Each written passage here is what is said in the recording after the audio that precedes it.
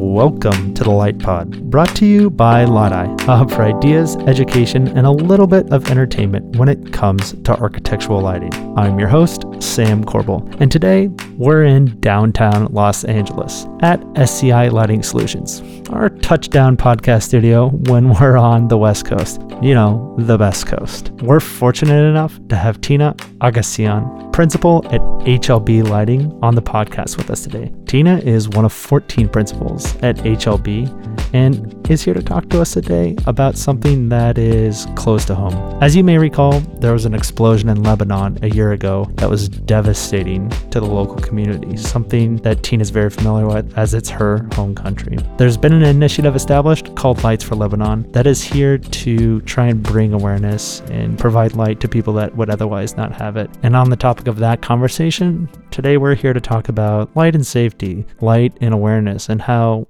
while light may be a luxury to someone, it can very simply be applied to so many things.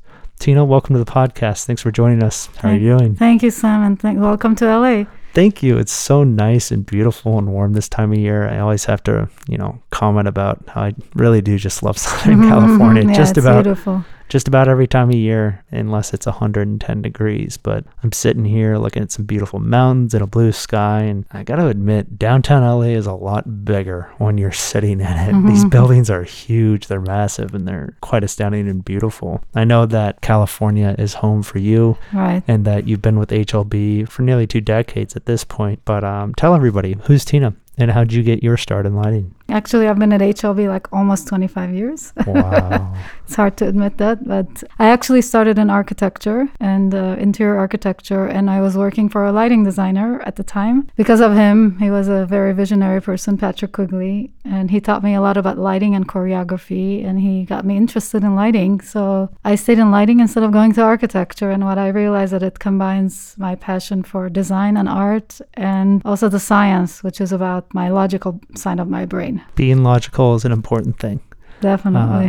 When it comes to lighting, I think there's a tremendous opportunity to always not only think about fundamentally why we need light, but where we need light and how it's placed. When we look at lighting, it has so many qualities. There's so many things that light can do, whether or not it's something that's in a space or how it's making you feel. Talk to me a little bit more about how light creates this perception.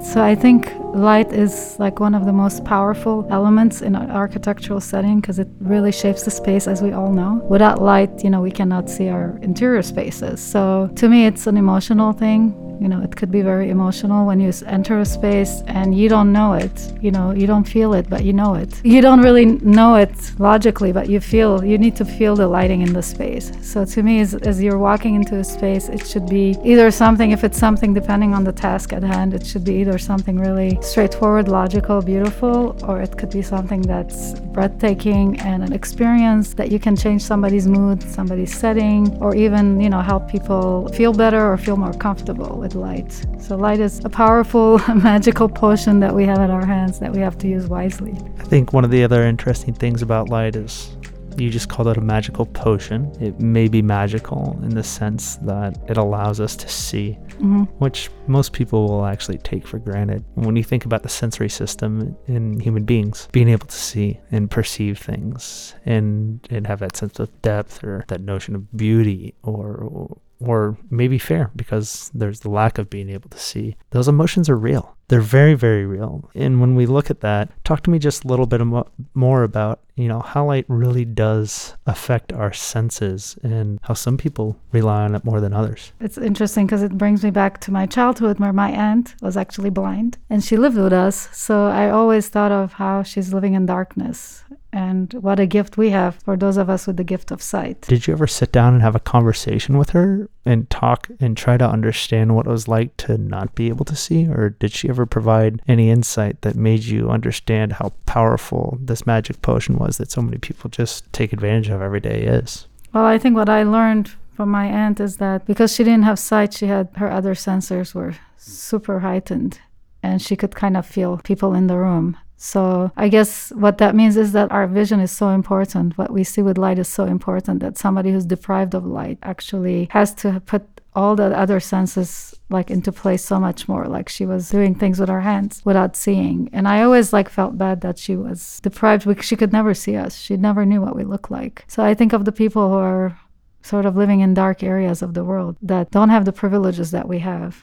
And that always affects me. You know, if somebody's living indoors and they don't have light and they only need to rely on the electric daylight, and then we privileged here have electric lighting, right? So I just feel like it's unfair. When you talk about how it may be unfair in the sense that when the sun goes down, some people just don't have access to light, it makes light seem as if it is a bit of a luxury, but it's not, because it's something that we all need. Talk to me a little bit more about why everybody needs some form of interaction with light. Yeah, I know that there's those that feel like, well, light is actually, you know, at night because of the circadian rhythms, that it's better not to have light. But these are, I think, what I've heard from the industries, other lighting designers that say, well, those countries that don't have light, it's fine because they're actually better for their circadian rhythm. But we have to remember we're functioning in the century that we're in. You know, people are not going to bed at 5 o'clock and waking up at 5 o'clock, right? We all need to function longer hours into the evening. And there was one project that I worked on in Africa, an embassy project, where I was told that the lighting that we're providing will be used by the locals, by the students to come. They will sit outside in front of the embassy and use their reading lights to study. I just felt like this is not fair. So because there are other countries, even when I was in Lebanon during the war, we had no electricity, we had no light. I guess because I've been there and I've experienced not having light, I see the value and I see how we take this for granted. And I think we also take for granted, you know, that light is not about just foot candles, right? It's also about the experience of the space, what you feel inside the space. And I think it's kind of a complex science because it's about emotion. It's science, but it's also emotion.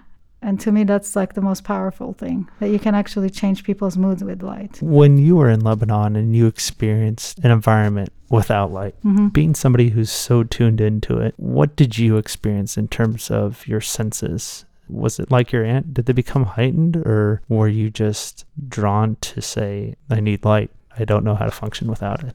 We didn't know what to do with ourselves pretty much because it's pitch dark. Yeah. You're just like trying to figure out what to do. And so you can't do much, and you have 12 hours of darkness or more, depending on if it's winter and summer. So I think what we did is we would go to bed really early and try to listen to what's going on outside. And sometimes you don't want to do that when you're hearing bombs. So I think it's kind of makes you more aware of what's going on in your surrounding, and it takes away that distraction. But at the same time, I think it's something that we need as human beings to function, especially in this day and age.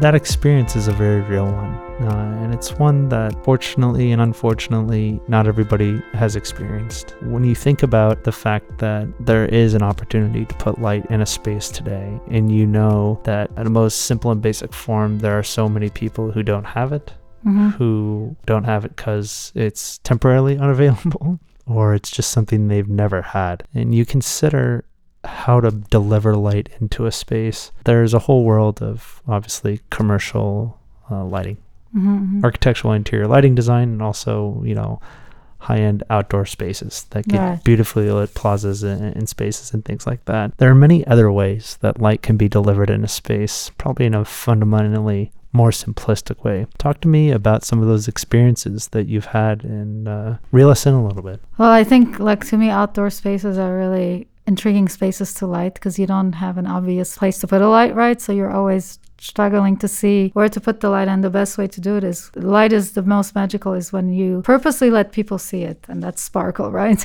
Or you purposely don't want people to see the light source, and especially at night when you look at a light source, it's much harder for your eye to adjust, right? So I think finding those special ways of lighting something, like for example, light that goes, to me, dappled light is just the most beautiful. When you don't know where it's coming from, it's next to a tree and it's lighting a whole space, you're feeling safe, you're feeling comfortable, but it almost feels like the space is not lit. To me at night, that really feels magical. Or to have low-level lighting around you, as you're navigating a space. I would say, as far as going out to places where people do not have light, I really am a very strong believer in making solar lighting more available, having more manufacturers put their effort into creating solar products. I also believe in that because a lot of projects that we work on, we're in Southern California, beautiful, sunny. Why aren't we taking advantage and doing more solar lighting here too? And right now it's out of reach from a price standpoint in the US because electricity is less expensive, or we don't have the right panels, or we don't have the right systems. I think as lighting designers, we need to sort of come together and really make these solar products more available so that we could potentially help places that they don't have those experiences that I just described. And solar lighting could be used in interesting ways. For example, it could be used like to create a cultural event. For example, you can put it in an area where people are disadvantaged, but you could say, what is the thing in this neighborhood? Maybe they have one special tree. You can have the kids kind of gather around the tree, play with the solar lighting, put gels on it, or use something cultural that's local to them that could let them feel like they designed the lighting, right? As we're helping these people design the lighting, or even the street lighting. You have the general street lighting that we can provide, and then to create these moments and experiences that give you sparkle, texture, all the things we want. Low-level lighting that comes from above, lighting that lights facades, buildings, trees, or whatever you have in your environment. I think it's really important to light those elements. When you talk about lighting elements, it's simple to light anything, right? You can take any sort of a source in any sort of form factor, and you can shine it at anything, and it illuminates. Right. There's a lot of science and art, and there's a whole practice and a profession, which you've been a part of for 25 years, that talks about how to properly do that. But that's under the assumption that so many things are readily available. In the instances of the less fortunate, or where lighting is not a luxury, rather a necessity, it has to be quite simply applied in a space where the simple fact of the matter is, let's just put a light in a space and keep the design as simple as giving people, as you mentioned, some task light. Candles.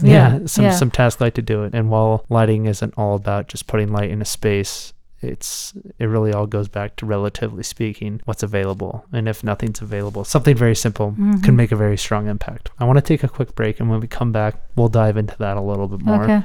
We'll talk more about what it means to just provide light as a basic need to people, and also what's happening with your project at Lights for Lebanon. Sound good? Yeah, thanks, Sam.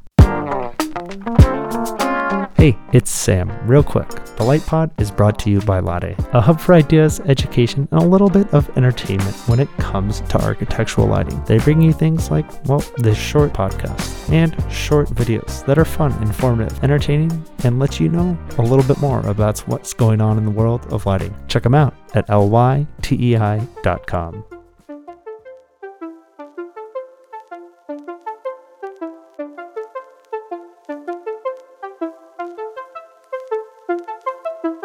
And welcome back. Over the break, Tina and I were chatting just a little bit more about all the opportunity that people have had to put light in their space in a place where they've literally never had it before, or something catastrophic has happened. Tina, talk to me just a little bit more about what it's been like to be in the profession of architectural lighting design and surrounded by a community that doesn't necessarily take lighting design for granted, but just the fact that we can put light in a space for granted, and how you're able to ground yourself and really come back to those fundamental principles. I think honestly, when I got involved in the solar lighting initiative in Lebanon, I think that really opened my eyes a lot. Because I come from another country, I've always known about the disadvantages that people may have in other countries that we don't have here, in the third world countries, so to speak. So because I was hyper aware of that, I've always thought, am I in an industry of luxury? No, lighting should be available to everybody. Lighting is about equity. Everybody should have it. Everybody should have access to good lighting, right? I think as a lighting designer, is part of my job to be educating people and to also do something that I can do to help people come up with something that's just like you're doing this to help educate us. I want to do something to educate the community, or to make them aware, and also actually even make the younger generation more aware of these things, because I think there's now one world. The world is much smaller place than when I started lighting design practice. We didn't have as much connection to social media, etc. I think with all these opportunities as lighting designers, we can really make an impact to other parts of the world. When you look at the lighting design community broadly, you're at HLB. It's one of the larger lighting design firms here in North America. Right. There's so many other lighting designers out there. Some of them in bigger firms, some of them in smaller firms. But if every single lighting designer took an opportunity to try to identify a place where, instead of putting in what we'll call luxury lighting design, as opposed to just lighting design in the form of, it doesn't exist there today, but if I helped it, it would tomorrow. Right. how much of an impact could that make across the entire world? I think it'll be huge. I recently counted HLB has 90 plus employees. We have people from over 20 countries. If you can think about that math, right? Like 100 people from almost 100 people from 20 countries. If you can multiply that with all the lighting designers in the world, I think we have a pretty strong reach. And as lighting designers, we're very lucky. We work with a ton of architects. We have a really large radial pattern, as a large footprint, because we impact a lot of projects. So I think as lighting designers, we have an opportunity. And I know the people in the industry that I know, everybody is very conscientious. We all love what we do, but we also, I think, tend to be the kind of people who really think about social issues, justice, equity, being able to, for everybody to be able to have the same opportunities in life, or people to have the opportunity to be able to study at night in a country where there's no electricity or access to electricity. Definitely lighting designers should do something about this, and the manufacturers.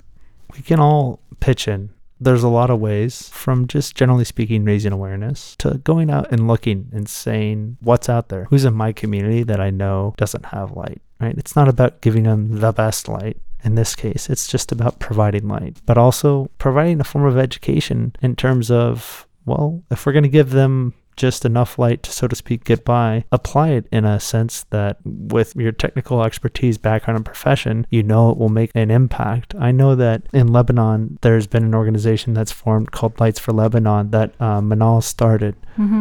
She was formerly with HLB and a co-worker of yours. Tell me a little bit more about that project, that organization, and where it's gone from the day that it started.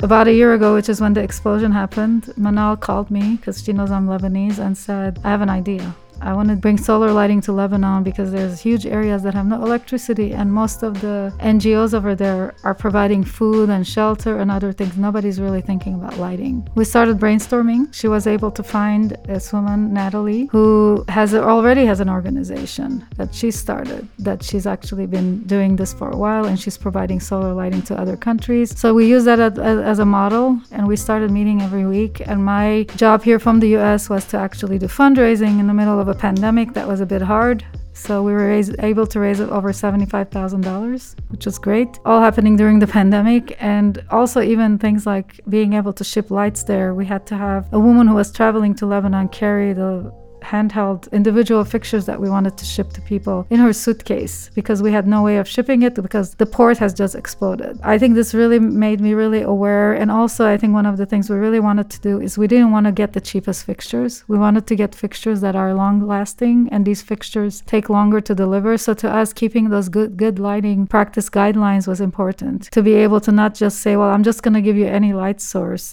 but we're going to give you, we purposely waited a while to get the right fixture, for street lighting, and we actually just installed them. And in the middle of all this, there's COVID, there's lockdown, there's no shipping. So it was a really difficult time to do all the work. And I think the people in the ground, there were a lot of people in the ground, a lot of meetings with municipalities to get approval. And, there was a lot of red tape to get those approvals. And in the meantime, I think what we're learning is that we still want to keep in mind that just because somebody is at a disadvantage, just because there's a country where they don't have electricity, we shouldn't be dumping on them products that do not last, or products that are not well built or well shielded, etc. We should still use good lighting practice. And what we're doing is we're using existing poles, put the fixtures on, so we're a little bit stuck there because we cannot move the poles. But we're also putting lighting on buildings. So the team over there did a whole bunch of surveys to see where we need that. So it's a combination of giving people individual fixtures so they can use it inside their homes.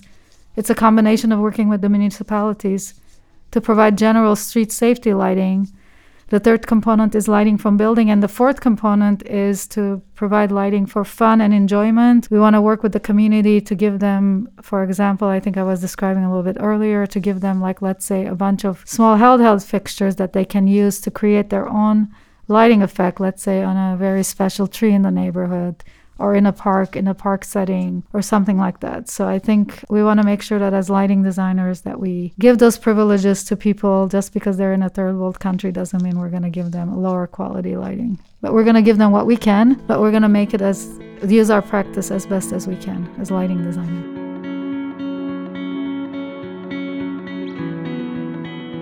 I think what's so tremendous about this is not only are you doing something incredible for people that truly do need it, but there's an opportunity for you to help people understand how powerful light is. And while you're bringing lights to Lebanon, you're using solar energy to capture it and deliver it, since there is no electrical grid at this point in time. It's also an opportunity for people to learn about lighting, right? And like you said, giving them handhelds to go light up something special in their community, or having a personal lighting device that we'll use, as a luxury, or maybe when we go camping for the night. In the rest of the world, they value that source in a way that it becomes something that they become intimately curious with. And you're at the same time, you're giving a community and a culture a necessity, but you're educating them on something that so many other people are passionate about. What an amazing story. What an amazing opportunity as an architectural lighting designer at a lighting design firm halfway around the world to be able to give back and make an impact, and probably teach more people about light faster than you ever have before. I know that you mentioned you would raise $75,000 at this point, but I've got to imagine that this project is far from over. How can people support it in any way? The way that people can help is to go to the website called lightreach.net and click on Light for Lebanon, and that will give you all the information. It will also talk a little bit about the solar lighting model and has like some really beautiful stories, and also has a picture of a recently installed lighting, which I think looks quite nice. We collaborated with a local NGO, and they were able to really help us put this together. The other thing that people can do, I think manufacturers can definitely make donations and you'll get recognition on the website. And this project is not ending. We have more people now helping us. We're going to have a fundraising event through the Women in Lighting Design. We're also going to have another fundraising event for the Lebanese diaspora. And I'm thinking kind of this is a way for us to learn about solar lighting, so we can also implement this in other countries.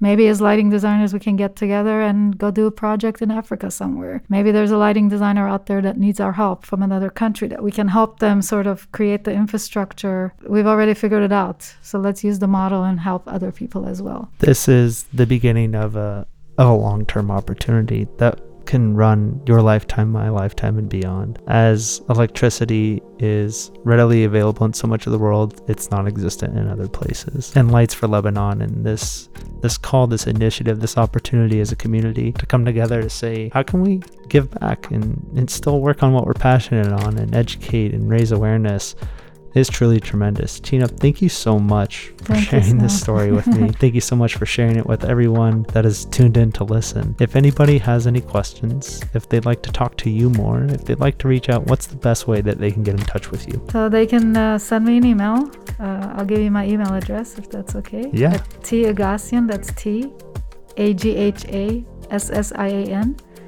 @HLBlighting.com. And I would be happy to give them more information or tell them how they can help. Thank you again. You're so welcome, Tina. Thank you so much for joining us. Thanks for the invite to Los Angeles.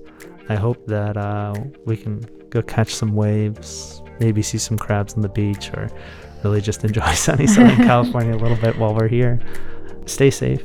Thanks, Sam. We'll talk to you soon. Thanks. See Bye-bye. ya.